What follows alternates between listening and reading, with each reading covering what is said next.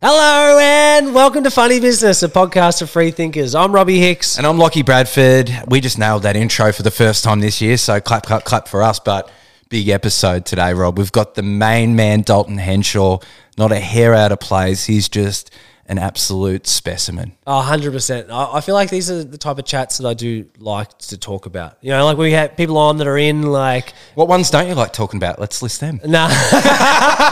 Don't stitch me up. Don't stitch me up for the intro. But What are some of the worst episodes we've done? Come on. Nah, well, not this one.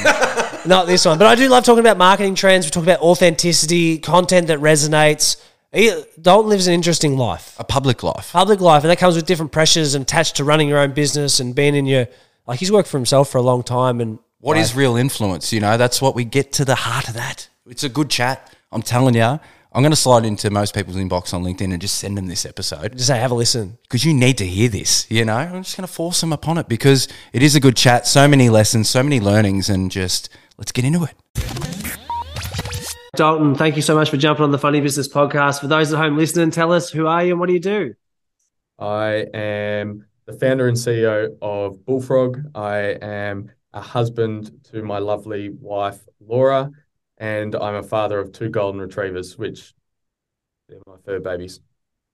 Oh, fur babies are real. Like, I was cuddling Winston in bed last night and I was like, we were spooning, watching TV, and I'm like, this is the best shit. But you've got some weird habits, though. You let Winston lick your bald head after you've shaved it. That's like, I don't know if is that animal abuse? No. You know the science behind if they're licking, they like. And so you know what? That's a thing. That's affection. I love that, bro. And like, that's what they live for you. You know, you come home and they're looking at you going, take me for a walk, feed me. You know, like, I like that. Well, I do. Well, Dalton, you are the second, coming on today makes you the second husband and wife duo that jumped on the Funny Business podcast. We had your lovely wife Laura on the pod back in, I think, early 2020 or something like that. So it's been a few years and it's been crazy watching. I feel like this chat, like I said, it's been a long time coming. The amount of work that you guys have got going on behind the scenes and the things that you're doing. We were just saying off air that you must be a one busy dude. I think busy is probably not the word from my perspective. I think I'm just grateful for the opportunities that are coming my way. So at the end of the day, you say yes and no to what you truly believe in, and no is one of the most powerful devices that I believe in. But right now, I am very lucky to be in the position I am and doing what I do and love what I do every day. So not busy, just grateful. What about working your way through opportunities? And you mentioned like you're navigating your way and saying no. How do you make those decisions? Really, to me, it comes back to what am I chasing after, and what is my vision and what is my purpose each day. And what am I actually looking to say yes to needs to ladder back up to that. And for me, a lot of what I focus on now as a business leader, but also a husband, is making sure I'm allowing people to unlock their full potential and support them through life. And that is something that I talk about internally with my team and the business, as much as I have to protect time for the people I love the most. And in fairness, in my life right now, that's my family, but especially Laura. So it's really easy to say no to the things that can impact those things. And if they don't align to what I wake up doing and knowing what I love the most and what I am arguably, because I still don't get it, I'm a bit of that imposter syndrome at the best of the times, arguably what I'm good at doing. What about running your business now, like with the amount of staff and people that, I guess, in that leadership role, like you're responsible for making sure, like a bunch of people, they look up to you, they're in that leadership role. Is that growth? You mentioned, imposter syndrome. Is this something that you've had to like learn and adapt to? Is it something at school that you were always sort of in those positions that you played leadership roles? Like, how did you end up in doing what you're doing? Yeah, it's a really interesting. There's probably 2 parts to that question. Me as a founder and leader, and accepting that leadership position or accepting a CEO position is one part, and I'll come back to that. But I think historically, I was never a school captain per se, or I was never I grew up in a sporting family and culture as much as playing a bit of footy and all the above, and recognizing and realizing that, great teams and team efforts and success takes a lot of work, and it's not just the individual. It's always a team, right? And I think for me, being a founder is one part, but accepting the position and leading a team, you need to also be really self-aware. And the one thing I've probably, from a pretty early age, has been someone once told me that own your strengths. No one's after your weaknesses.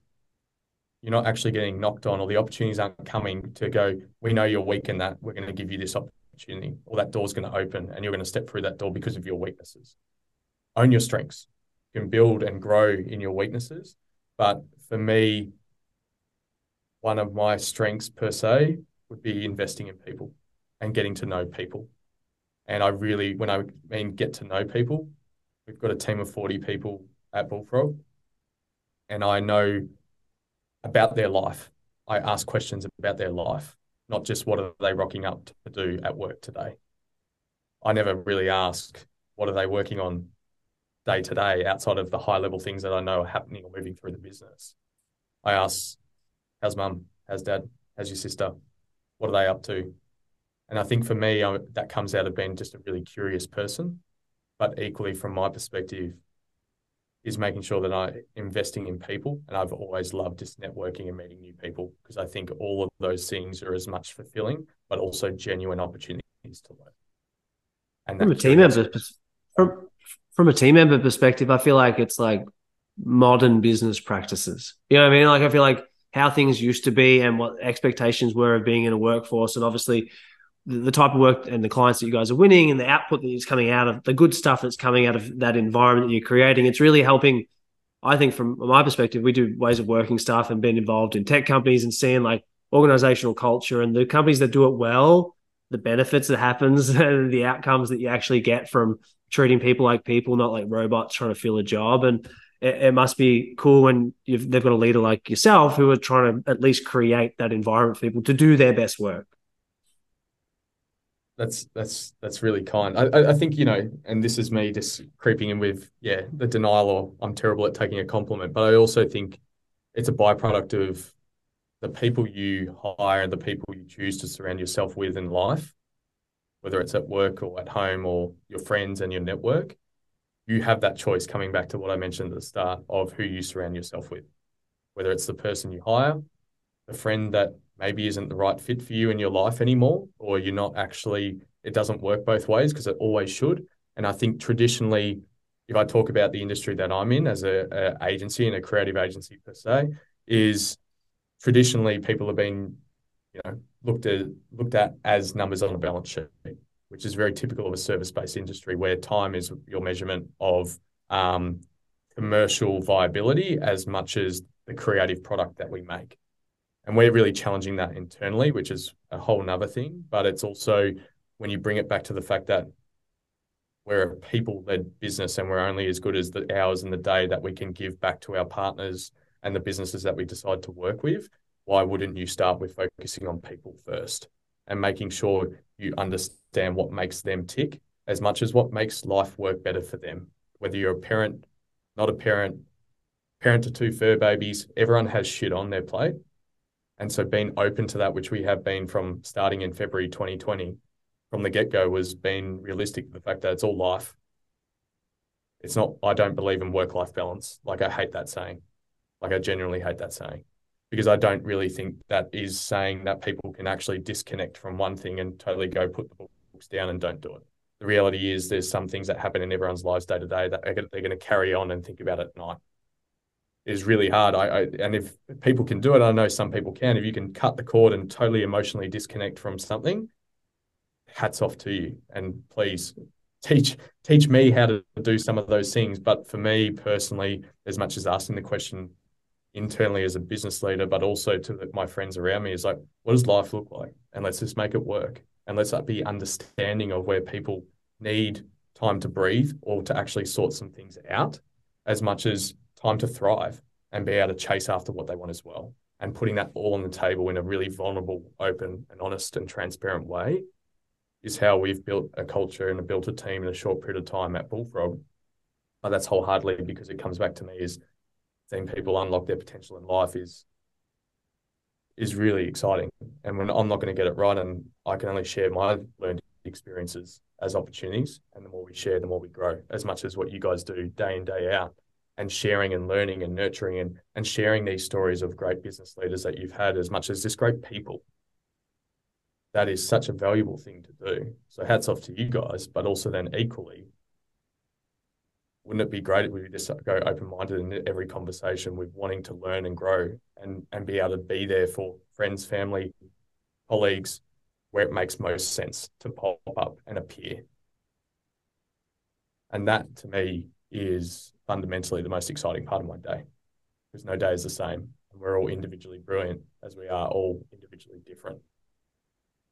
Fuck, man, you're such a nice Oh. dude. Yeah, Hey, you're making me feel like a little bit of a piece of shit. we were You saying know? before, not in a No. bad way. Like it's like Yeah. you know, I don't get the whole you don't take compliments well, but it's like Yeah. me and Locke try to do our best, you know. But maybe We're very uncouth. uncouth is the word that's been thrown around. So slightly unpolished, a bit off kilter, but that's all right. You know, we can see where we play in the world. But again, our pod is about just being curious. You know, sharing stories like this. We feel so lucky and grateful that we've been able to not. It's like an opportunity to be mentor, learn, challenge thoughts and opinions that we've had, and doing it so often because we do so many episodes. For us, it's been pretty enlightening, you know, because we feel like we've got a pretty broad perspective now. We've chatted with enough people that we can see how Got a good grip on reality a little bit, yeah. to the best we can, touch wood. But hey, Yeah. we'd love to rewind a little bit and go back and talk about where your interest in business actually began. My interest in business, I was exceptionally lucky. I grew up in a family, a broken family home, but my father was equally a businessman through and through. He was quite successful in the rag trade, the fashion industry, as a shop owner, as much as a business owner across multiple stores across Melbourne, and then equally ending up in manufacturing from a supply chain and fashion perspective. So I was surrounded by a business person, a good mate, but equally those key learnings and those skills. I was on the shop floor at the age of 8, learning how to talk to people, learning how to sell to people, in fairness, at that point, but not even selling, just communicating to people and understanding their needs and wants, which sort of goes back to my absolute ramble of sentences that I just said 2 seconds ago. No one's saying no to kids either, eh? You're 8 years old, bang. No, yeah, so really probably my dad was just playing a good fishing hook reel there, but touche to him. But I was just fascinated to meet more people and network with more people and ultimately help them find something they were after from an age of 8, whether it was packing boxes or selling on the floor. Yeah, it's pretty hard to say no to an 8-year-old. But for me, that journey started because I grew up in a household of a business owner. But nor did I actually think that was going to necessarily be me either. I didn't really have the I'm going to be a business owner too mentality, and that was only realized quite later in life from the age of 19. Let's talk about what you do now. Like you mentioned before, like trading of attention. I'd love to get into marketing, creative campaigns. Like talk about the stuff about what's the secret sauce at the moment? What do you think's out there that help, like your perspective on like consumer behavior, just anything. Let's talk anything to do with marketing. Geez, that is a conundrum that I feel like we could talk for days about.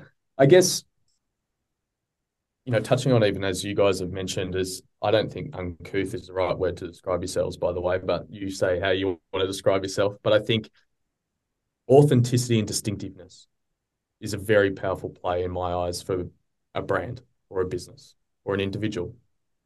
I think we've seen so many successful individuals rise in the new age of what celebrityism now is. Call it influencers, people, KOLs, like there's so many bloody jargon words, but the reality is influential people, as much as brands, have a distinctiveness and an authenticity to what they do. It's not forced, it's not manufactured. And I think naturally when you look at the brands and the brilliant brands and partners that we get to work with across Bullfrog, the thing that excites me the most, and it was very much the same with one of our key foundational partners when we first started, AA Insurance, which we were talking about before we jumped on the air. The CEO, Damien, as much as the business's purpose is for all Australians to live healthier, longer, better lives. Now, they're a health and life insurer, which can ultimately be a grudge purchase in so many people's eyes. but their purpose is a positive one that is ripple affecting and rooted in their business proposition to actually help people and motivate people to be healthier. So there's an authenticity to the fact that for me to come in as a strategic and creative partner, the guardrails are already there and the vision is already mapped out. And there's an authenticity to the fact that everything we do as a business is laddering back up to them living healthier, longer, better lives. Now, the task is, from an advertising and communications perspective, what is actually going to make people pay attention? Because attention in context of the world that we live in right now, there is so much clutter and so much shit and there's so much content. You've got Chat GPT doing people's jobs and chucking more communications out there than ever before. So easy to write an Instagram post or something that's motivational now, copy, paste, out it goes. But what happens when it comes to attention? Attention is not just about, look, we got this many eyeballs and we paid X through paid social media and we did Y. But did people actually hear what the brand is about, the business or the person? Did they actually connect with it properly, not just a vanity metric that we get served back to say it was successful? Now, there's so many different measures that you can make and see what a campaign or a piece of work or creative communications is successful. And without going into the nuts and bolts of the data and analytics that sit behind it, my biggest thing and the most humbling thing that I've been able to have in this short period of time with Bullfrog is if grandma's sitting on the couch and she has a reaction to something that you see on TV or a phone or whatever it might be, or a podcast, people are paying the right attention because you're distinctive, authentic to what the brand is. And that distinctiveness allows you to cut through the clutter. And so I think in context of that, the balance of trying to be distinctive with layered authenticity, it should really start and go hand in hand. And I think they're one of the key sort of building blocks that I think we're falling into the tropes of in advertising and communications and brand building of this is working for someone else. Let's try X and let's do that too. But all of a sudden you just start to look like wallpaper and it's all the same shit and nothing is distinctive. Talking of all the same shit, I think it brings up for me is like, let's get into what does it mean to have influence? Like you live in a world where you've got actually a unique perspective of like, and how I look at brands, think about people, companies talk about using strategies and things like that. But if you don't find the right people, it's like, I feel like size and scale of audience doesn't always equal level of influence. And it's like, how do you see things like that? I think it's a really interesting thing. And coming back to that last point, I think it's about engagement. And are people actually engaging and hearing what that brand person business is saying? And are they actually creating action? I would much rather, for me, the value in context of a successful campaign, and there's so many measures of what will measure to that, depending on if it's an above the line TV campaign as much as a really tactical product-driven conversion-led campaign for a certain business. There are so many layers, but I think in context of how I would measure success, while varied in context of the objective of what we're trying to chase after for a partner, I think I would much rather have less is more in all occasions. But less is more in the context of those that are deeply engaged in building a community that actually want to listen repeatedly and engage with the brand on a regular basis. So that engagement piece, I think, is the key thing that drives growth as much as it drives retention, as much as what you are building at the same time is a genuine affinity and love for the business brand or the individual that you are listening to or engaging with. And I think that's very similar to a podcast. I would rather, there is so many successful, high-reaching, high-download podcasts, but still, are people really listening through those things? And I think this medium is very much an opt-in medium, which is really powerful, for instance, as a channel. People are actually choosing to listen to you, not just turning on the radio and having it as white noise in the background. So that to me, as a channel, but also an opportunity creatively and strategically, I would rather talk to you guys and partner with you guys to talk around, to do as you already are doing in an authentic and distinctive way, and just partner and complement what you're doing versus trying to take it over and force something down your throat.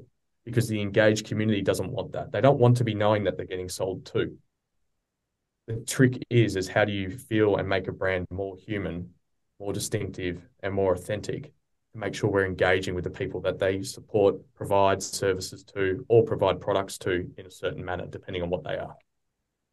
How's it changed? How has COVID changed being in this space? Like looking at like people, I think if we talk about content as fast food all the time, like people sitting at home, they're just like scroll, scroll, scroll. I want more. Give me, give me, give me. I was on like, TikTok last night for the first time in about a month, and I got stuck. Because you're sending me shit, and I don't even look at it. But it's like, now I'm watching some shit video that you sent me. That was like, very funny. It was funny. I didn't mind the video, but again, it's one of those things where what was the video?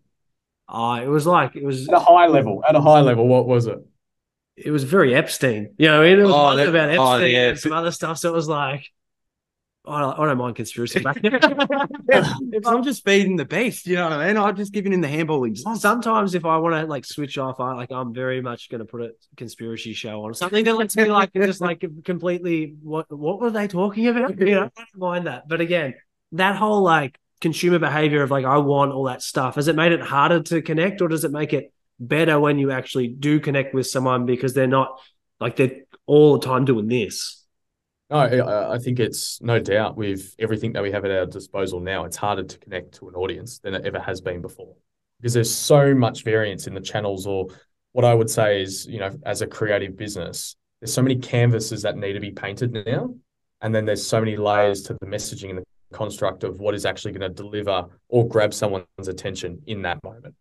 And I think the hard part is that comes back to that distinctiveness. Now, that can be as much as how a brand presents in market as it is something funny or humorous or the emotional triggers that you're looking for in context of what will make people engage. But you're spot on, like serving up a little conspiracy theory. Whoa, have you seen this? That comes back to what we started, and you guys are curious to learn more. So that curiosity, regardless of conspiracy theories, or trust me, I do the same. I love a doco that I might not fully agree with what it is, but I go down the rabbit hole because I'm just curious to see how the perspective or the learnings that I might get out of it, what does that look like? And so, yes, I'm not a big TikTok person because it is a rabbit hole that you just go down, but my TikTok does similar things when I do go on it every now and then. But I think it's never been harder to communicate to audiences based on how many mediums or channels that we now have at our disposal. So I really think that's why it comes back to, like, for me, if you're trying to drive engagement and growth, you need to make sure that you're communicating in a distinctive but an authentic way that is true to the brand and the business and the individual. So while there is opportunity, it's not getting easier. It's only getting harder. And what about choosing channels? Like if you're starting something now, like me and Locke always talk about this, is do you have to do everything? Do brands have to do everything? Does it like, are you picking your strength like you mentioned before, or is it like finding what you can actually manage? Is it, because I feel like it's something that a lot of people now, if they're trying to start something, they get really lost in, like trying to communicate and get their brand message across. But how many pieces of content should I make? Do I talk differently on this platform? Do I have to do everything? It's like, I've got 13 people here. I've got 150 people here. Like, how do I make sense of it all? Yeah. It's, it really needs to come back to the objective of what you're fighting for or what you're trying to build to. Because realistically, without going into like, for examples, or there's so many layers to, as it already is so confusing, and there's so many mediums screens that we're getting served with content all the time. And when I should say content, creativity, forms of creativity, probably a better way that I look at it. And what from a creative lens works better than others is still as much as owning some of those truths that we've already spoken about. And I won't harp on the fact of distinctiveness and authenticity for a brand, but I really do think you need to have and start with working of what is the objective, or what are we trying to achieve as a business? What is our purpose? What is our vision? And what does success look like to us? And really, once you've really nutted that out, now that may or may not change because some things might not work.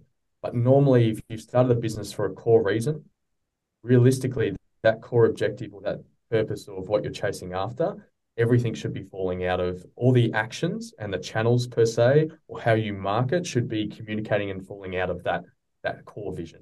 Like the example I used before for AIA's living healthy, long, better lives. Now, that's just an example of a purpose, but everything else needs to ladder up to that. So I think in context of channels or what's the right channel and not the right channel, it really needs to come back to what is that objective we're trying to chase after? If you're trying to sell a product that is a one-off purchase, or you're trying to sell, something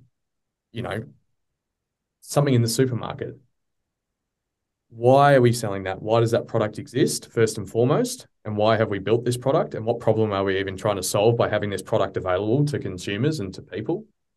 That will dictate what those channels or what the recommendation is. But I know that brings it really back up to airy-fairy world, but really you need to start with that strong core objective, that strong purpose, that strong vision of what the business needs to be and what success does look like. And realistically, the channel plan or your marketing plan should inform how you get there and how you communicate effectively to get there. But it really does go hand in hand with making sure that you're staying true to the product or the brand or the business that you're wanting to build, and not altering based on what the world is saying it works good for them, because it might not work for you. And that's really key, is making sure that if you are building influence in a channel, or you are building a certain stream that is having good growth, stay and hone that, but continue to evolve it, especially when we come to things like social media and digital is constantly evolving with algorithm changes. You need to stay on top of it. It doesn't mean you need to be like, I need to do X amount of posts a day. Trial and error, because realistically, the things that you're still trialing and erroring, is not even a word, anyway, is falling out of that really strong objective that you're chasing after. What about like a personal brand? Like, say you've got this business and then you're like, well, do I need to be the person talking about it like on LinkedIn or say on Instagram and all that sort of stuff? Like, do you think like you can sort of play both angles, or it sort of depends on sort of if it's a product or a service or what type of industry and all that type of stuff? I really think it's a really, really, really good question. I think in context of, say you're in a leadership position, but you didn't start the business, or you're in a leadership position and you founded the business. On the founding, which I can talk from firsthand experience, on the founding and leading a business in the CEO role and the driving seat, the core role of a CEO versus just a founder, parking that for 2 seconds, is to drive the vision of the business, drive the business towards the objectives we're chasing after that we mentioned just before. Now, the layers of a founder to owning a CEO role, which there's plenty, but there's also plenty of founders that don't have an active role in their business or title per se, which titles is more structure than it is reality. And I truly believe that. And structure is important because it allows for accountable decision making, and expectation setting, but it shouldn't be the be all end all to making sure you're driving to that purpose. So I think as a founder owned and led business, I really do think your values as a person, first and foremost, are normally thrusted into the business that you grow. And a lot of those have been successful, and a lot of the founder-led stories that we see all in the world, those values are very much intertwined, which does make a lot of sense when there's an individual that starts a business. But on the flip side, if you're in a role in a business that you're not necessarily started, but you've accepted a high leadership role, driving to the objectives of what the business is, I really think it's such a fine balance of making sure that you are delivering on the role that you play at that time, but also making sure that there is a vision and a purpose that you're upholding to, and making sure you're driving that level of growth or that level of growth, objectives, outcomes, things that you're chasing after as a business, is making sure you're staying true to that and you normally believe into those. That's not always the case. But 9 times out of 10, we all sort of accept jobs or have accepted jobs over our careers or take on roles and titles because we want to, and we think we can add value. I don't think there's many people that would take a job and be like, I can't really add value here. Like, and genuinely believe that, no matter what level, regardless of leadership or not. And I think there's 2 real things. You can inject your own way of leading a company on one side. A lot of the time, as I mentioned, that's fused together in founder-led businesses, as much as businesses can still inject those values in high-level leadership roles, as much as this day-to-day roles. You don't have to be a leader to lead. And leadership doesn't mean you have to have a title to lead either. And that's one thing I'm a massive believer in, is if you're staying authentic and you buy into the values of the business that you're jumping into, and they match with your values, they don't have to be the exact same, but you believe in those, that's a big place to start. Oh, I like that. Let's clip that bad boy up and put that one on Instagram. I I feel reckon. like I went LinkedIn. down a rabbit hole there, but No, loving that shit, brother. That's what it's all about, isn't it? Yeah. Well, let's get into like we mentioned before, like doing what you're doing and living in the public eye. What challenges does that come with? How does it does it change the way you think on things? Does it mean that you have different levels of like maybe like personal responsibility, or how you maybe need to approach different situations? um, I think being in the public eye, or having a perception that, or people thinking your life is more public. I don't think it was just and I talk in context of me and my wife. I don't think we didn't get into it to be, we want to be in the public eye. Like, we want to be famous. And I think there's a real key differentiator to that, because I think coming into it, not chasing fame, but just chasing the purpose of what we're both building in totally different worlds, but equally relate together. And funny enough, Bullfrog works with Keep It Cleaner across their creative communications and advertising. And so that's a tough one. Mixing work and personal is always a tough one. But in context of the incredible brand that Keep It Cleaner and my wife Laura and Steph have built and been in the public eye, I think is really, I'm just so grateful and so humbled with the things that stay true to us, and chasing after our purpose and our vision of what we believe in our businesses has then resulted in some sort of perceived influence in a community, is one of the most, it's a responsibility as much as it is incredibly humbling that has been a byproduct of something that has stayed true to both of us on our journey. And I think now, while the intention wasn't to start with that, chasing that as a goal at all, I think now for me, our family, as much as Laura is a lot more influential than me in a broader consumer perspective and a public perspective, I think what you do with that is just as important.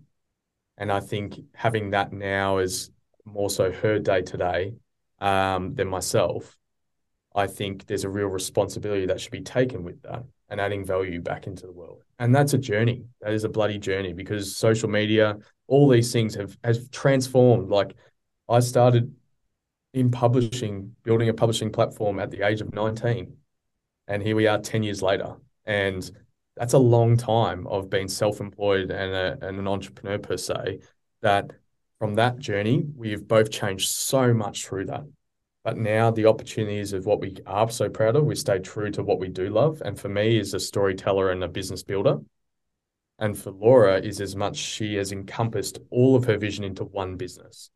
And that is so authentic. And when it is authentic, you can build community, which that team has done.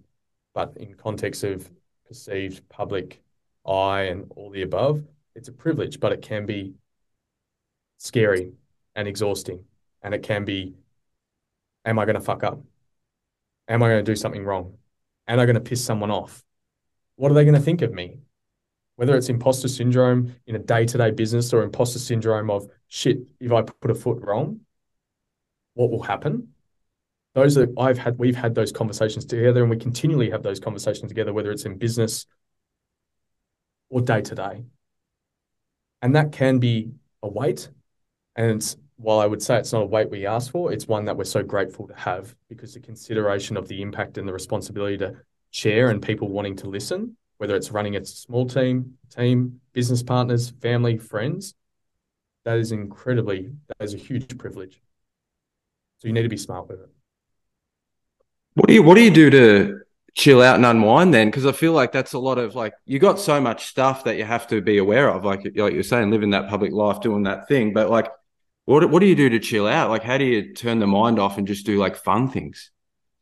I would say it's all fun. It's genuinely all fun. And I think if you were asked both of us, as much as here I am talking today, we are both absolutely living our dream right now, but it ain't easy. And it is a lot of fun because we love what we do and that it starts at that place, but it doesn't come without immense challenges. And I think to have fun and wind down, I think it's just really simple. Like we fill our cup up with spending time with family and friends. We fill our cup up with just sitting on the couch with our dogs, watching Ted Lasso. Yeah. It's really simple things because a lot of the day to day, as much as most days, very much not on the rat wheel per se, but we definitely have fell on it at times and not got off probably when we should have. But a lot of the Monday to Friday, we get home on a Friday night and we're just exhausted. So to switch off, we actually just bring it back to a really simple place. And one thing we both realized last year was we actually weren't actually doing stuff for ourselves as individuals. And that was taking a toll on our mental health. That was taking a toll on how we rocked up and were present day to day with our teams. And so a big thing that we're doing is making sure we protect time for ourselves without each other as much as with each other. And that protecting time piece, or what we started the podcast of saying no, I say no to make sure I can be fully present, both of us fully present together at dinner time. Now, that could be a half an hour dinner. It could be an hour. No matter what that time is, the phones are gone. No distractions. Do not disturb. And my team know that as much as Laura's team know that too, is we need to be fully present in that moment. And so for us, we don't need a lot of downtime to relax and chill as individuals. We just really need to protect our space and say no to things that impact that. And that takes learnings and shit. We've got it wrong. We got it very wrong towards the back end of last year. It was just the rat race and we were all on the rat wheel and we were like, we're so exhausted, but there's so much happening. I need to keep up with it. But even protecting half an hour can do so much.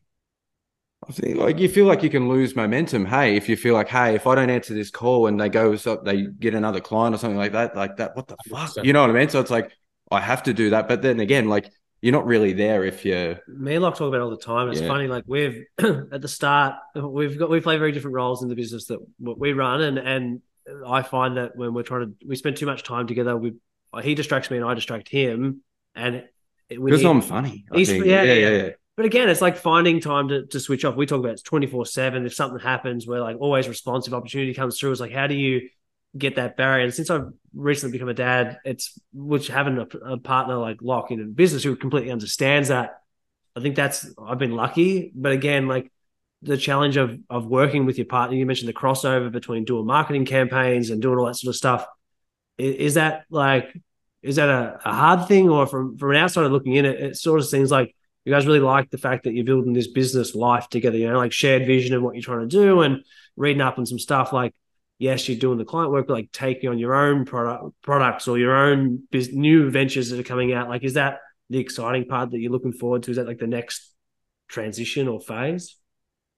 Yeah, I think I think going back to even what you mentioned, the both of you, I think you're obviously just communicating really well together, right? Like, and mate, like having kids, like we don't have kids, we've got babies, but I would throw it back to you. Like, how do you protect time? Like your dad, mate, it's tough. And I've got friends that are parents and it's not one against the other, but I'd throw it back. It's like, it's bloody tough. And then it's tough to find it with business partners, which you are, and be able to say, and what has worked for us coming to that point is really over communicating and really being vulnerable and honest, both with my wife as much as my team, and being honest even with our business partners, like as in the clients and the people that we work for. I implore the team to be really open and honest and transparent with them of, hey, it's all life happening, but if you don't do it, people don't know. And then your pure intentions and wanting to put good out into the world as much as be good at what you do day to day can get masked because you're not actually saying what is happening. But my question to you is, how are you managing it?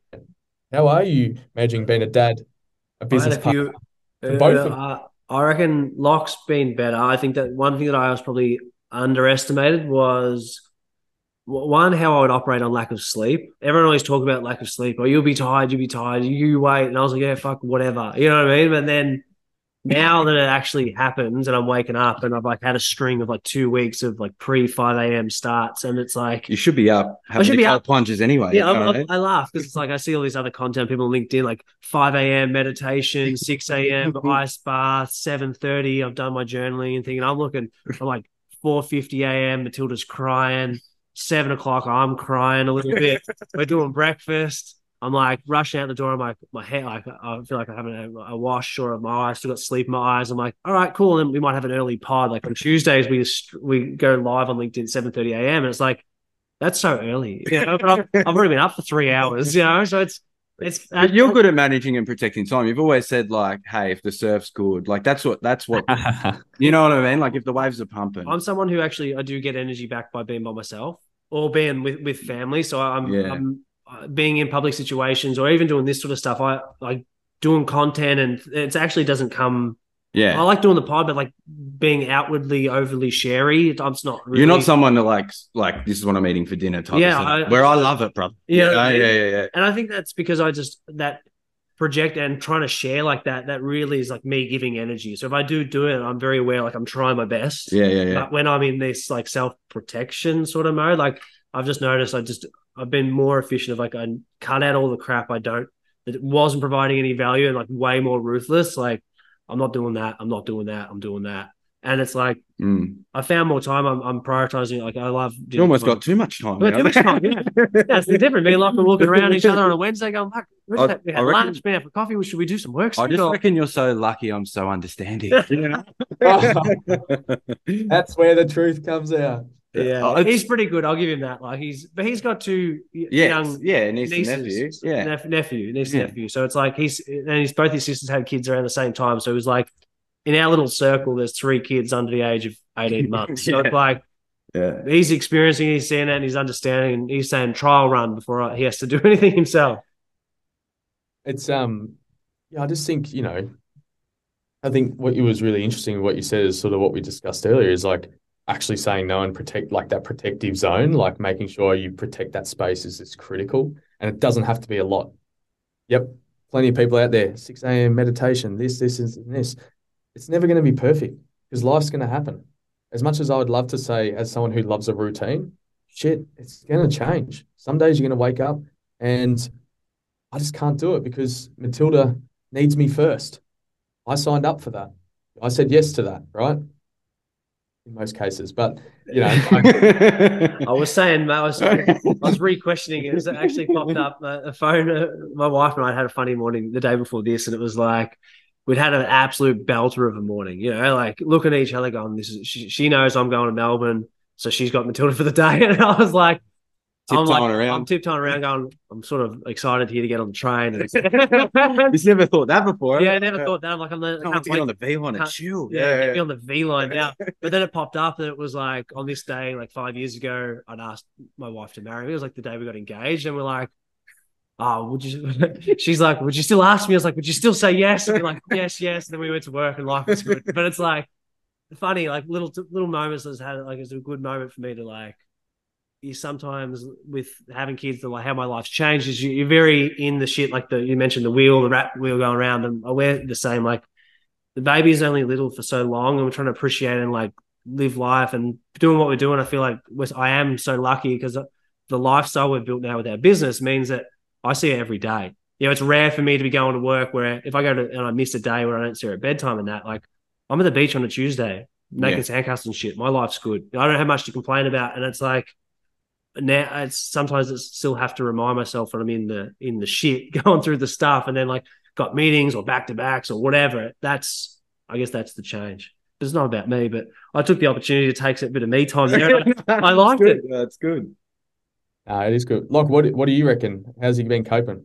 No, it's been good. Honestly, it's been eye-opening for us because we always knew like we're better together. So life happens, and like the reason why we're doing this whole thing is because like.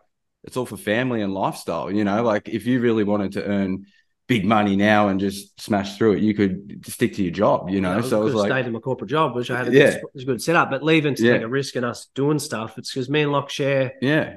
Well, shared values, I think it's important in business partners. And just learning, like you said, things are fluid. Like things change all the time. We're both very aware. Like what you've taught me is in the agile space that shit goes wrong all the time. You know, so it's like, how do you fix that next problem? It's like professional problem solvers, and I think we're both very like emotionally aware of each other. Of like, hey, we can pull back here. It's all good, and just you know what I mean. Like, and the same in like in business, like if shit goes wrong, you can either be really attached to the shit that's just gone wrong, or you have to move on and figure out what to do. Otherwise, like for us, like we don't have outside investors. We've been doing what we're doing. We bootstrapped our business, kicked it off ourselves, was working with clients to pay ourselves while we built other stuff. And it's like, at the end of the day, if something goes wrong, you can be annoyed, or you can quit and go get a job, or you just solve the problem and you move on. So it's like that, still like regulating emotions in business. So I'm keen to get into some of that. Like for us, have a busy day, like if we're hustling and we're trying to make something happen, I do feel like I get like sort of like a sports thing too. I get that adrenaline rush. Like in business, like I enjoy it. We both really enjoy what we're doing, but again, like trying to like come down at the end of the day, and I feel like I'm all like I've been at a music festival or stuff. Do you get anything like that? Yeah, I had it yesterday. I had a incredible day at work, and hopefully today's the same. But I guess it's where you get your energy from, and that is as much as like I had a few not reviews, a bit of feedback from some of our partners yesterday about the team, and it was unreal and great feedback. And I was so pumped, so happy. Like, and this is non-financial. This is nothing. It's like, thank you for being our partner. You are bloody killing it. Just keep on keeping on, and that is people appreciating people. And that was just so nice to hear. And it knows that you're doing, as a leader, I feel like, shit, I'm doing my job. I'm doing my job if we're creating an environment for our partners, people, or people just coming into this business and this world and feeling appreciated, and then that feedback going both ways. And that is the best feeling because it's reciprocated on our side in context of growing and nurturing and building to a common goal.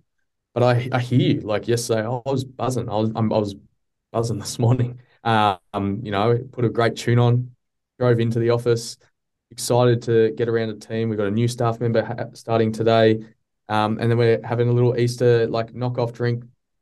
Fun. Don't have to just drink, but water too. A little knockoff drink with the team today and enjoy a little break and really make sure that the team recharge and protect each other's time over this, 4-day holiday weekend and making sure we do that. But I hear you, like whether it's a music festival, I feel like I'm the oldest 29-year-old, to be completely frank. I'm a bit more Otis Redding sitting on the dock of the bay type operator. But I think, for me, I get it. The energy is exciting, but it's also can disappear. And so that comes back to if you don't protect it and you don't communicate and make sure you're protecting that time to do thinking, that is the one part that, to actually think for the business. As much as it's so great having a business partner, I don't, up until just recently, I announced 3 new business partners coming into the business, but I've been a sole founder and I've been able to witness a beautiful partnership in Steph and Laura. But I've never had someone to, I don't know, I'm off, you're on. Like I've never been able to just hand it over outside of my incredible team where it makes sense. But I'm excited for that next chapter from my business perspective of being able to have 3 incredibly brilliant individuals being able to pick up and own their strengths and their roles within the business. But I think I get you with the energy. But what I've learned is energy, it's really hard to continue to manufacture that if you're not protecting time for yourselves individually as business partners, as much as together, and protect time to actually like, let's just lift the eyes. Let's just talk about where are we at? Like, what do we like? What do we hate? What's shitting you about me? Like, let's just have a conversation and put the brakes on for, even if it's half an hour, to be like, how are you? How are you feeling? Are you coping? We're good. And that's really interesting as a dialogue of so many people, they say or text, how are you, mate? Yeah, good. Yep, no worries. But if you actually be like, no, we're protecting this time, 30 minutes, let's just hash it out. How you feeling? I'm feeling a bit pissed off about this and I feel like I need a bit of help here, but put it on the table. And it's really tough. It is really tough to do. It's so bloody rewarding when you create that space for each other as business partners. And if you don't do that, all of a sudden that's, we're coming into our 3rd year of business and a team of 40, and all of a sudden you're hiring new people in, and all of a sudden you look back and you're like, did I actually really stop and take stock? And I learned at an early age to make sure, because at the end of the day, the last 2, 3 years of what would be perceived success has taken 10 years of being self-employed and 10 years of steep learnings, both good and bad. And so my thing is, if you don't protect that time with yourselves, with yourself individually, with your loved ones, with your team, that if you don't do that and you don't choose to do that, how do you stop and really acknowledging what you're building? How's your role going to change now with other people coming in? No, not a lot, because not a hell of a lot. What it will change is my mental load. What it will change is that I know I've hired probably 3 of the smartest humans I could be surrounded by in supporting me in growing this business. But they're not just the smartest humans. They're not just great at what they do. They're not just been in this industry and have achieved incredible heights, both personally, professionally, and for other businesses as well. They are just good people that I want to learn from. But now the mental load for me is I don't need to worry about, 2 of them especially will oversee our strategic and creative offering. So the work we create every day, and the other, Matilda, great name, as a managing director, is going to support me in the growth and aspirations of her business and what we're chasing after. And an incredible people person, but they're all just great people that have different strengths. And now, as the business of what we offer is a strategic and creative business, we have the offering well-rounded in a leadership team. But we have an offering in business partners that know that this place can be exceptional on the terms that we want it to be exceptional and what we say yes to.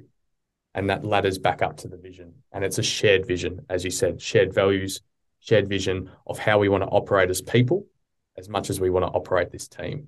And that is bloody rare. And it felt effortless to get to that point, although I'd been looking for a long time. From our first meeting, sometimes things just work. And I feel very lucky that I've had a lot of things happen at the right time, right place, and things have worked. It doesn't take away from hard work at all. I would say I've worked so hard to get to this point.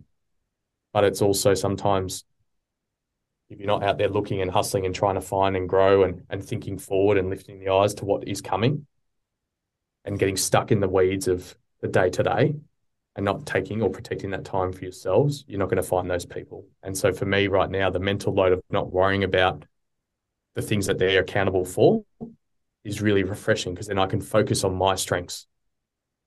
And my strengths is making sure this team is a people-first led business building world-class creative communications for partners and our own brands too.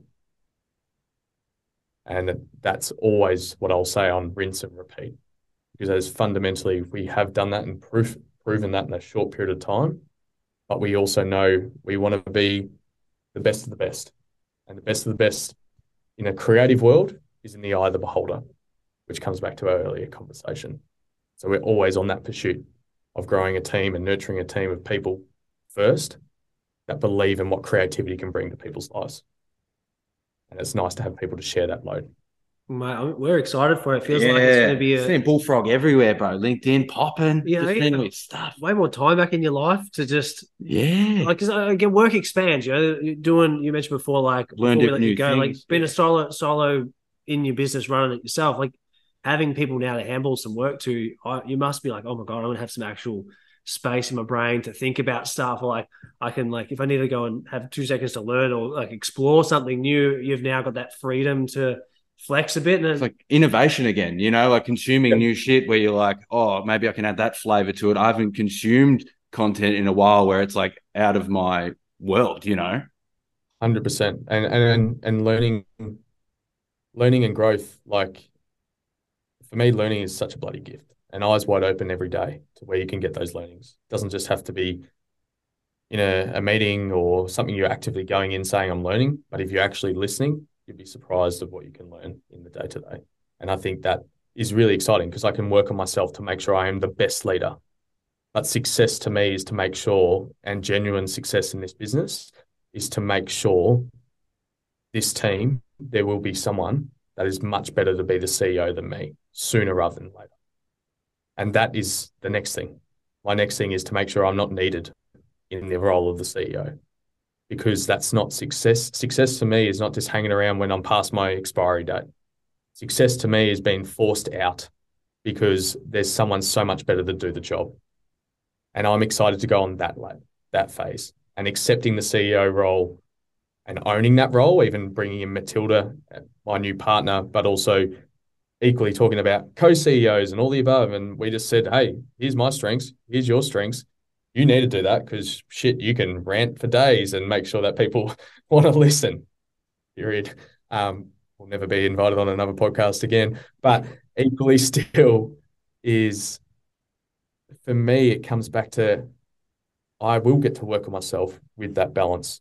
But I have the full belief on the people that we brought in because I've taken 12 months to find those people. And now finally it realizes, but that was 12 months of effort, coffees, connections, catch-ups, talking to some of the most brilliant people that are far, far more credible on paper to be doing the role that I'm doing now or building the business I am.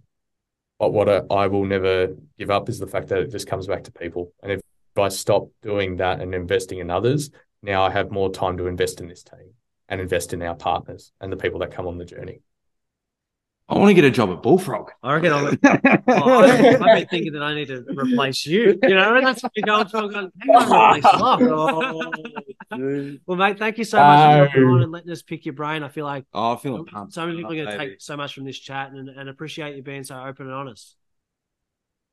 Oh, look, thank you. And just keep doing your uncouth. Don't use uncouth. It's just authentic to you guys, and you guys have done a cracker job. And look at the people and the caliber of people. Like, I feel really grateful to even be asked. You know, and I think just keep doing what you're doing and choosing what you say no to and what you say yes to, because it's an incredible life that you're building for yourselves with clear choices and agreements and shared values to what you've already mentioned. So just keep on keeping on. But I'm looking forward to getting you into the office and for a coffee when you can get out of those waves eventually.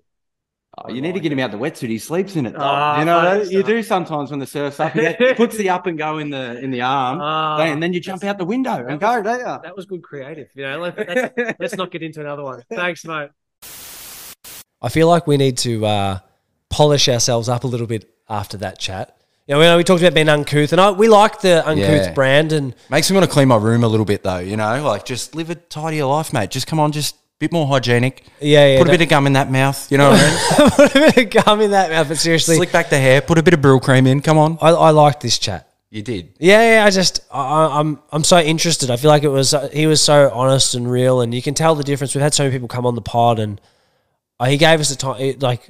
I liked it, Dalton. It's good. You know, words can't even describe. No, I'm not. If you know me long enough now, you hear. He's a dude who lives by good values and he's doing good work and he's smart, switched on, he works fucking hard. I love it. And I love you. I just think you've articulated that well. We've got plenty of banging episodes coming up for you. So stick around, leave us a review. We love reviews, don't we? Well, we got pods come out 4 times a week. So if you like the Funny Business podcast, you're in luck. Because there's new content all the time, 4 times a week. And if you hate us, fuck off. Well, you're just going to have to listen to us anyway. Oh, yeah, that's true, yeah.